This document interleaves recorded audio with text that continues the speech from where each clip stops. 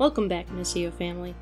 Today, you'll hear Pastor Josh talk about how God desires for his people to represent his heart to the world. If you have any questions about Missio, you'd like to join a missional community, or you have any prayer requests, please contact us at missio.life.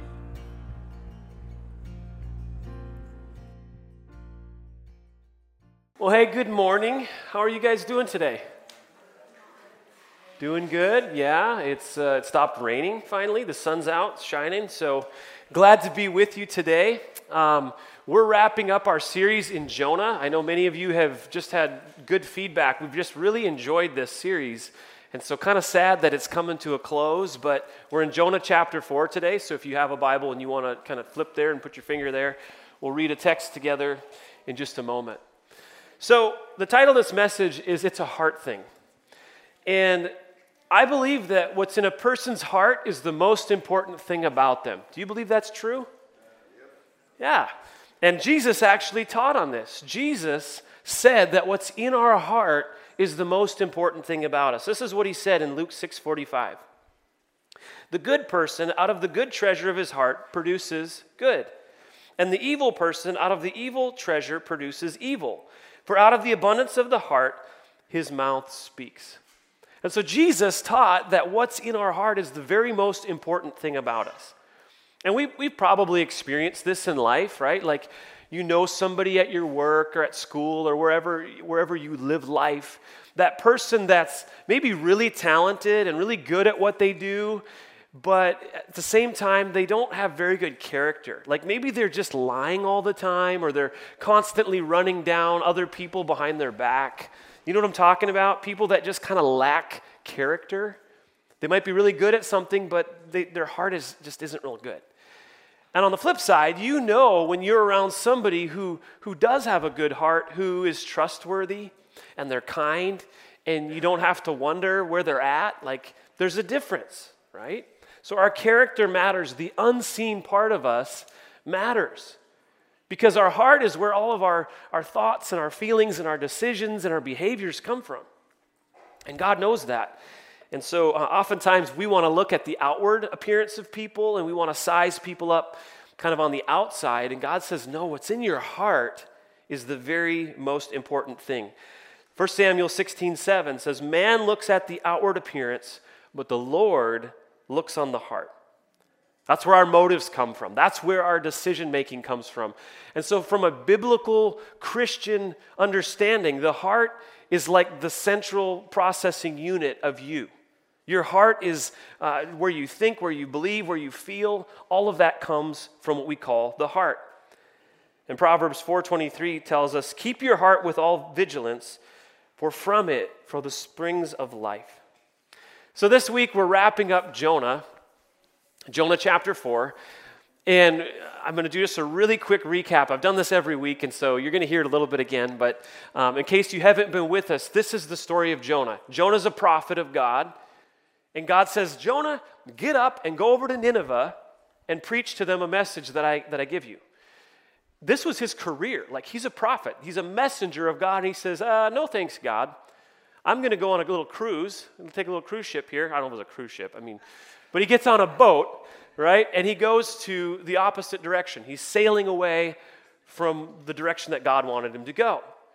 God brings a storm to get his attention. The crew figures out Jonah's disobedient. Jonah, what you doing, brother? And he says, well, just throw me overboard because I'd rather die. I don't care about the Ninevites. I hate them. I'm not going there. Kill me. So they say, okay, sorry. And they throw him overboard. God brings the great fish to swallow up Jonah.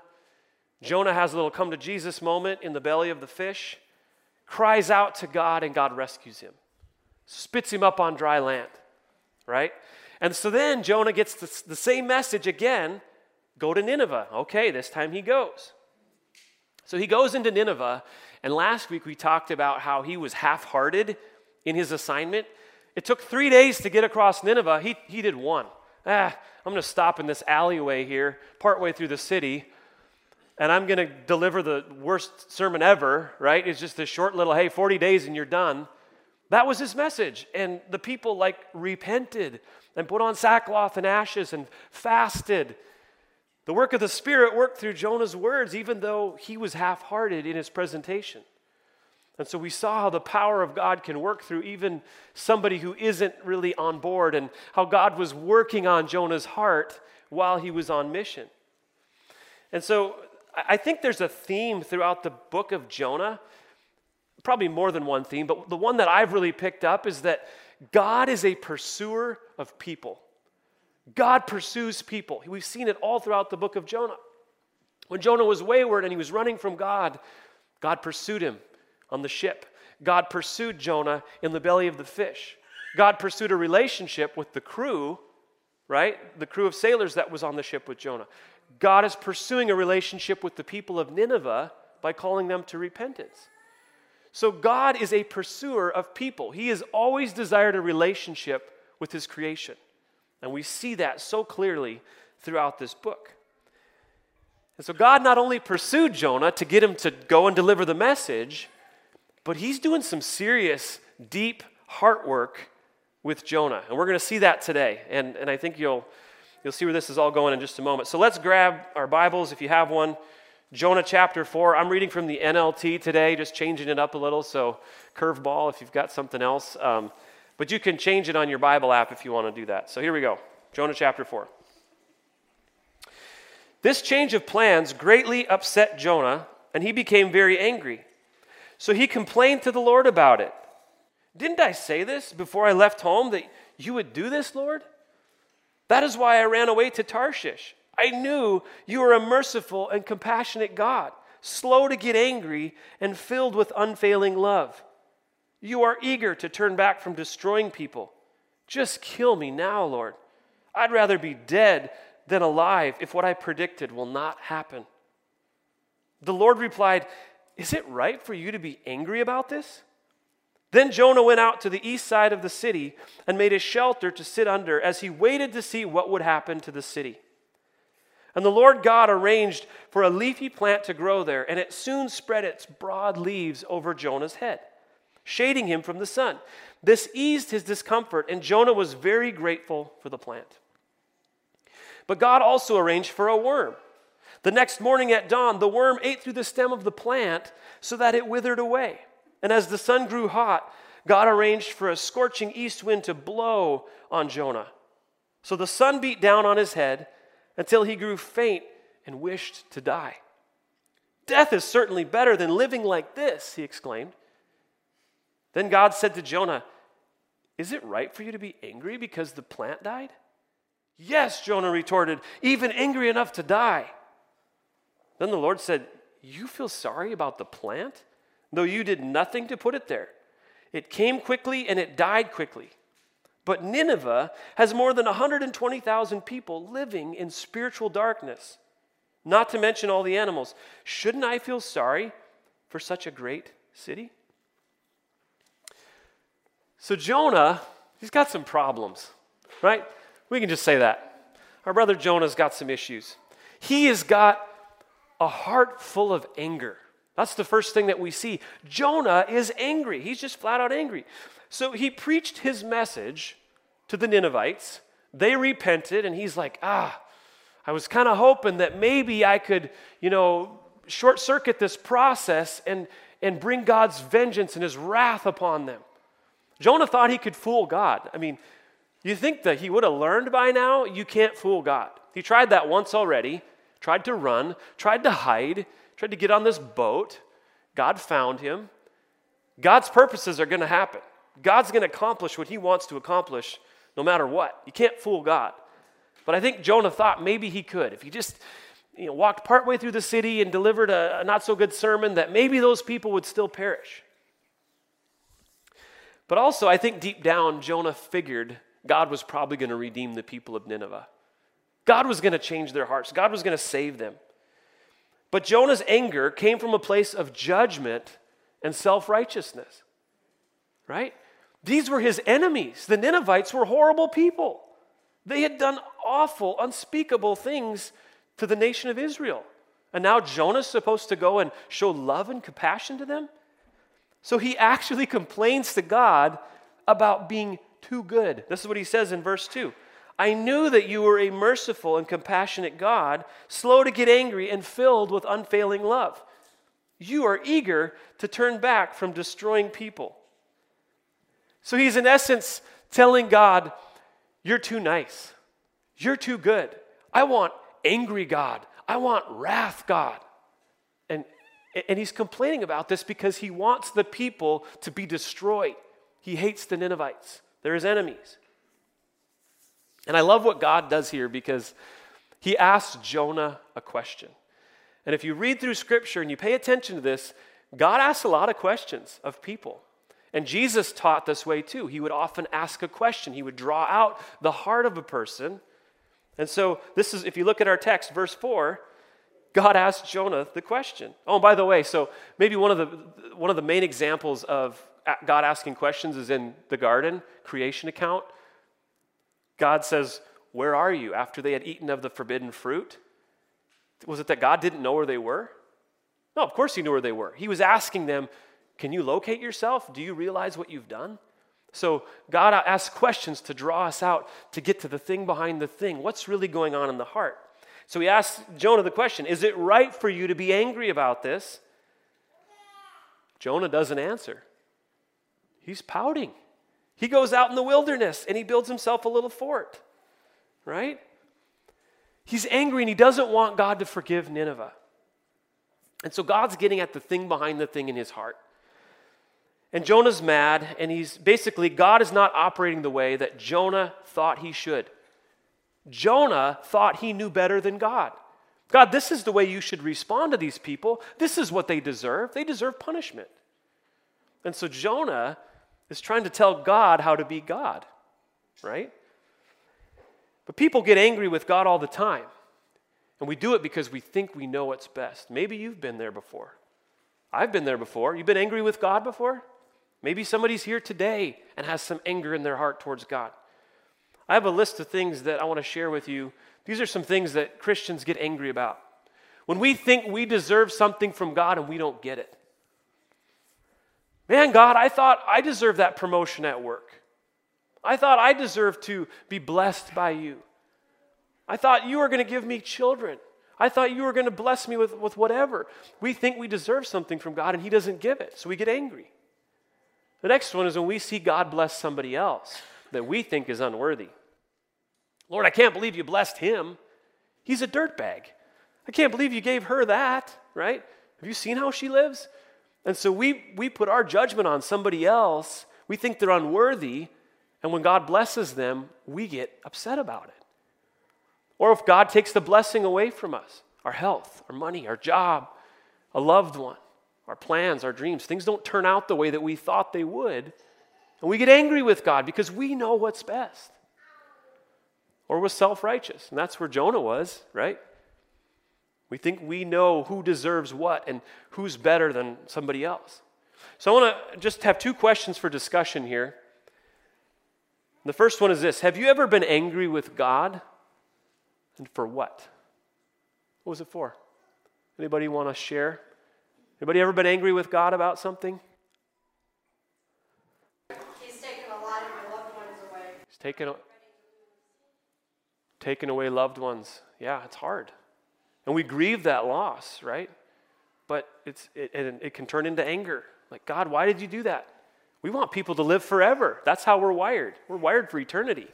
So it doesn't make sense, doesn't compute, right? Anybody else? Something you've been angry about God? With God? No anger. Oh, you guys are great. You're awesome. All right, how about this one then? Maybe you don't want to share what you've been angry with God about. But if you were angry with God, how did that help your situation? Right? Was it helpful? Turn out really well? Anybody? I've seen a lot where I'm really focused on God and I'm reading and I'm praying and I'm spending time and I'm repenting and completely focused, and the dumbest thing will set me off and I'm like, why? And he says, where's your focus now? Yeah, he said it's easy to have our spiritual focus on God, and then something little happens again, trigger, we don't, and then all of a sudden the focus goes back to something else. And we're going to unpack that in just a minute. So we're going to keep going here. So Jonah is dealing with his anger, or God's dealing with Jonah's anger, and he's giving him a little heart lesson. This is really what this whole chapter is about. God's kind of peeling back the layers with Jonah. He's dealing with him. So Jonah's outside of the city. He's gone out onto the east side, and he's up on a hill, and he's kind of just sitting there watching, right? He said 40 days, so he's kind of secretly hoping maybe God will still blow him up, drop a nuke, like just take him out, right? And it says that he makes a shelter, and I'm imagining, when I was a kid, we used to go out to like the shed or the garage, and we'd grab like 2x4s and some plywood and a tarp and like build stuff. Did anybody else do that as a kid? We'd make forts, put a little sign on there, no girls allowed or whatever. And I'm imagining Jonah, because he's acting like a child, and he's out there in his fort. He's sitting in his little perch, watching the city pouting. That's what Jonah's doing. And even though he's out there not responding very well, God still pursues him again. And he says, Jonah, I want to deal with your heart. I want to work on what's going on inside of you. He's teaching him a lesson through an object lesson, right? So God causes this leafy plant to grow up, and I don't know what kind of plant it was. We don't know for sure. I imagine like this little mini palm tree or something. So he's got shade. He's comfortable now, and he's feeling pretty good about himself. I got my fort. I got my shade. Probably a little fruity drink or something, just watching the show, and then all of a sudden God brings the worm, and the worm eats the tree or the plant, and it withers and dies, and now he's ticked again. Man, he's just up and down, right? And so God's teaching him a lesson, though. God's teaching him that God is sovereign over creation. He gets to decide when to give and to take away. God brings the plant, and God brings the worm. And so he's teaching Jonah, I'm God. I'm over all creation. You are not. You don't get to decide who lives and dies. You don't get to pronounce judgment on the people of Nineveh. That's my job, Jonah. There's a story in the Bible that maybe you've heard of, the story of Job. Job was a man who had everything. Man, he was crushing it. Job had all the land, and he had all the livestock, and he had a big family, and he was like wealthy, had the nicest tractors and the side-by-sides, and he's really doing well. And then all of a sudden he loses everything. God takes it all away from him. And it wasn't his fault. But Job has a very different response to God than Jonah did. This is what it says in Job 1:21. And he said, naked I came from my mother's womb, and naked shall I return. The Lord gave, and the Lord has taken away. Blessed be the name of the Lord.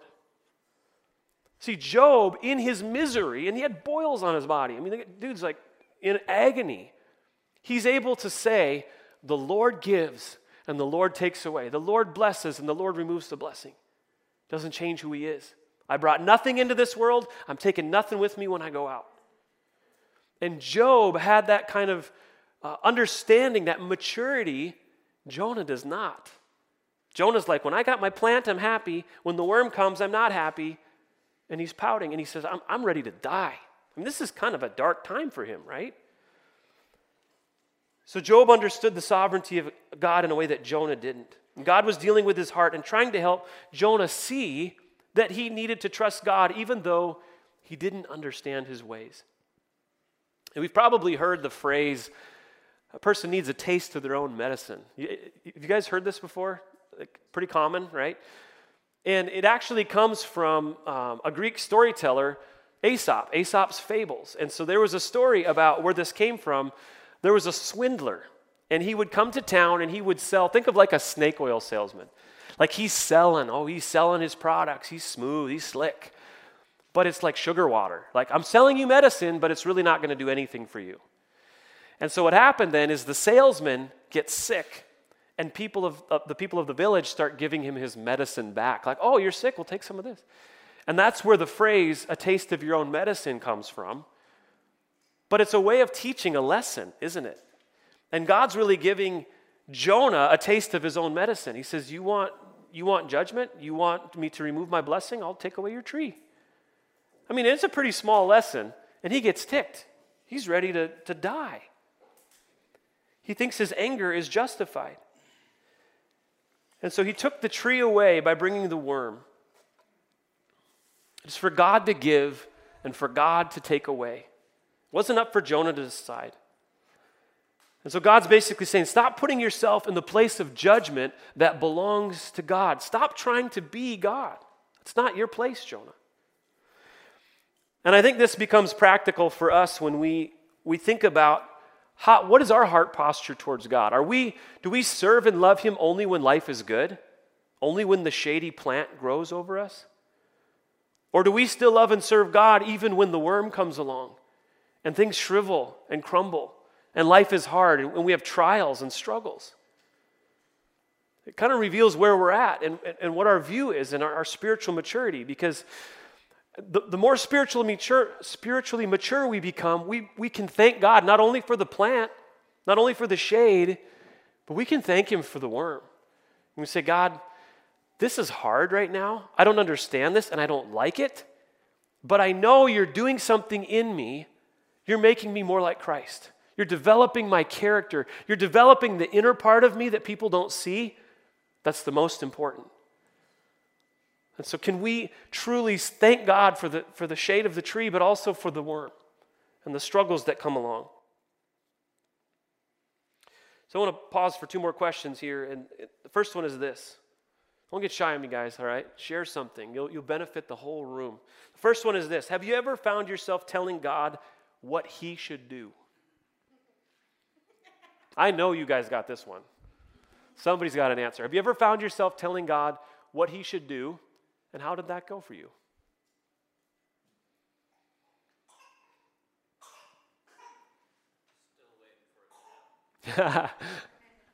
So, still waiting for it to happen, right? Still. I've done it many times, but what I find interesting is that when I decide I'm going to be God in my own life, I'm the one that causes all of this. Had Jonah done what God had said in the first place, he wouldn't have experienced the storm, he wouldn't have experienced the fish, he wouldn't be out on the hill, he wouldn't be hot, he wouldn't be wanting to die. He could have gone to Nineveh, gotten a great hotel, and had a wonderful time and made friends and helped everybody. If he would have actually followed God's plan, I'm the one that brings these lessons in, and when I'm disobeying, then it's really, really difficult. But even in my mess, God uses my mess. It's not God's mess. I'm the one that put myself out on that hill. Yeah. And then he tends to teach me things so that perhaps I will choose differently next time. Could you guys hear that? Wow. That was amazing. That's the message, right? We bring the problems on ourselves when we try to be God. When we try to take matters into our own hands. And yeah, maybe Jonah would have had a nice stay at the Hilton. I don't know. I mean, could have been a nice little vacay for him if he would have just obeyed God in the first place. So yeah, we bring troubles on ourselves often because we're living in disobedience. We're living in sin. Second question is this. Why is it hard for us to have a thankful heart in times of trial or suffering? Why is it hard to thank God for the worm? People think we're nuts to say thank you for trials. Say that again. People think we're nuts when we say thank you for trials. Yeah, people think we're nuts if we're thankful for a trial. What the difference between living in the flesh and the spirit? The spirit is we see and are thankful in trials. And so really it comes down to perspective, right? Because most people in the world think we're happy when things are going good and we're super bummed out when they're not. But as followers of Jesus, we have the promises that God always does what's in our best interest. And so even if we're going through a trial and a struggle, we know that he's still got us. And that's the perspective. That's where it comes from, right? So what God is trying to do in Jonah is he's trying to give him a heart for people. I don't know if you've picked up on this yet. Jonah does not have a heart for people. He has a heart for plants. Evidently, he's in the wrong field. No pun intended. So he has a heart for people. He needs a heart for people. In verse 9, God asked Jonah another question. Here he asks him, is it right for you to be angry because the plant died? Yes, Jonah retorted, even angry enough to die. Then the Lord said, you feel sorry about a plant? Though you did nothing to put it there, it came quickly and it died quickly. But Nineveh has more than 120,000 people living in spiritual darkness, not to mention all the animals. Shouldn't I feel sorry for such a great city? And so God asked him a question. This time Jonah answers. Last time he ran away and hid right on the hill. This time he answers, but it's with anger. He retorted. You can hear the angst. He says, God, I am angry enough to die over this. And what it all came down to, and God, again, God's peeling back what's going on in Jonah's heart. Jonah cared more about his personal comfort than other people. It's the bottom line, right? Jonah had become very self-centered and very into his own thing and his own anger and vengeance towards the people of Nineveh, and he had no heart for them. He had no care for them. He had more compassion for a plant than human beings. And so what causes a lack of love for people? I think there's probably a lot of answers that we can come up with why we don't love people. But I'd say one of the main ones is when we become self-centered. When life becomes all about me. When all I can think about is my comfort, my thing, my little kingdom, my family, my hobbies, my trips, my bank account, whatever. It becomes about me. I have no margin for anyone else. We know this, right? Like, you can't be self-centered and loving and caring about other people. It's kind of an either-or thing. And so that's why it's sinful too, because God knows it's harmful to us to be self-centered, to be self-absorbed. God designed us to be in community with other people, to live as a family, to take care of each other's needs. And everyone benefits when we're others-oriented. When we're self-centered, everything breaks down. And you probably know this from your family dynamics. At our house, we have a chore chart on the fridge. And everybody kind of has their chores. And what we found as a family is when everybody does their chores, the house runs pretty smooth. It's clean, right? Mom and dad pitch in, the kids pitch in. We all do our part, and we pick up after each other. But if we start to be self-centered and we say, well, that's not my job. You need to do that.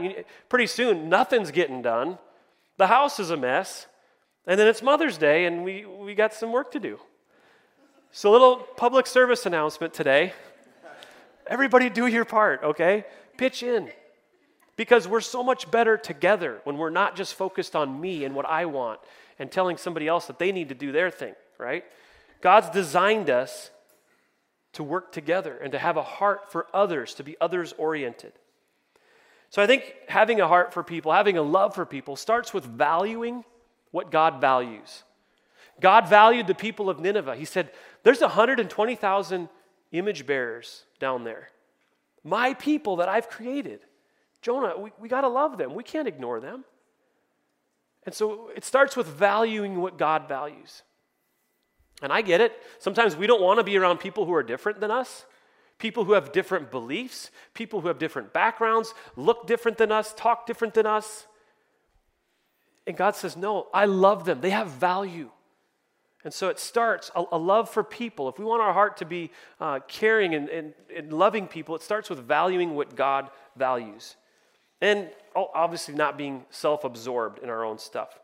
And so maybe it's good for us to do a little heart check today. What do you love? What do you hate? What do you put value on? Are we valuing the right things? Do we love what God loves? Do we love people? Or are we more concerned with our stuff and just being self-absorbed in our little lives? Because that's a dead end. And God was working on Jonah's heart. He's saying, Jonah, man, you're on mission. You're doing your job, but you got some anger and you got some issues, and we're trying to work on this because it matters. Your heart matters. What's in here matters. God worked on Jonah's heart because he loved him, and he wanted what was best for him. And he also wanted him to represent him well, right? We are God's ambassadors. We represent the God who's created us. And we want to be an accurate representation, an accurate reflection of God's heart. We don't want to communicate to other people in the world around us that God's angry, God hates you, God's a certain political party or God's whatever, right? That we want to reflect God the way that he is. And so he's inviting us to be a part of that. He's inviting us to be a part of the work that he's doing, the deep work in us. Because like I said at the beginning, what's in your heart matters. That's the most important thing about us. So God doesn't want us to live in a place of anger. Maybe you're here today and you've got some anger. Maybe life just hasn't gone the way that you wanted it to. Or maybe you think, God, you need to listen to what I have to say because I know what's best for my life. Maybe we sit in a place of judgment and we're trying to tell God what's right and wrong. And so I just invite you today to whatever God's doing in your heart, if he's stirring in you and he's pressing on something, don't do what Jonah did. Don't go build a fort. Don't go hide out. Participate with God. Say, okay, God. So there's one of my favorite Psalms, Psalm 139. And David had a response to God. He said, search me and know my heart, O God, and see if there's anything off. If I'm messed up, God, fix it. I want to be an open book for you. I want to participate. Because God calls us into a relationship with him, but we get the choice of how we're going to respond. He doesn't force it. He pursued Jonah. Jonah kept running. And by the way, I don't know if you noticed this, but Jonah 4 just ends. The book just ends. And I'm like, well, what happened? We don't know. We don't know for sure. But we do know that God was a pursuer of Jonah. God's a pursuer of you and me. And that's really good news. God hasn't changed. He's still the same God who wants a relationship with his people. So whatever he's doing in your heart today, just participate with him. Let him do the deep heart work that he wants to do because it's for our own good. Amen? Let's pray together. Father, thank you that you are the same God that we read about, that the story of Jonah comes from thousands and thousands of years ago, but yet, God, you are the same God. Slow to get angry, abounding in loving kindness, compassionate, a pursuer of people and relationship. And we thank you that you desire that same relationship with us, that you desire to redeem and restore us the same way that you did for Nineveh. People that didn't deserve it, they deserved death. They deserved punishment for the horrible things that they had done. But you extend grace and mercy because that's who you are, God. And so thank you that you extend the same mercy and grace to us. Thank you for Jesus. Thank you for new life. And thank you for your commitment to not just let us go our own way and be selfish and be angry and to fall into all these traps of sin, but that you deal with the stuff in our hearts because you see it. You say, out of love, my sons and daughters, I want to deal with your stuff. I want to deal with your heart so that you can be whole, you can be healthy. Thank you for that, Lord. We pray in Jesus' name. Amen.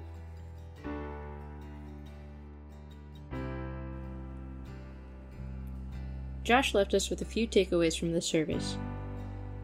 A heart of anger. Jonah's anger came from a place of judgment and self-righteousness. God was not operating the way Jonah thought he should.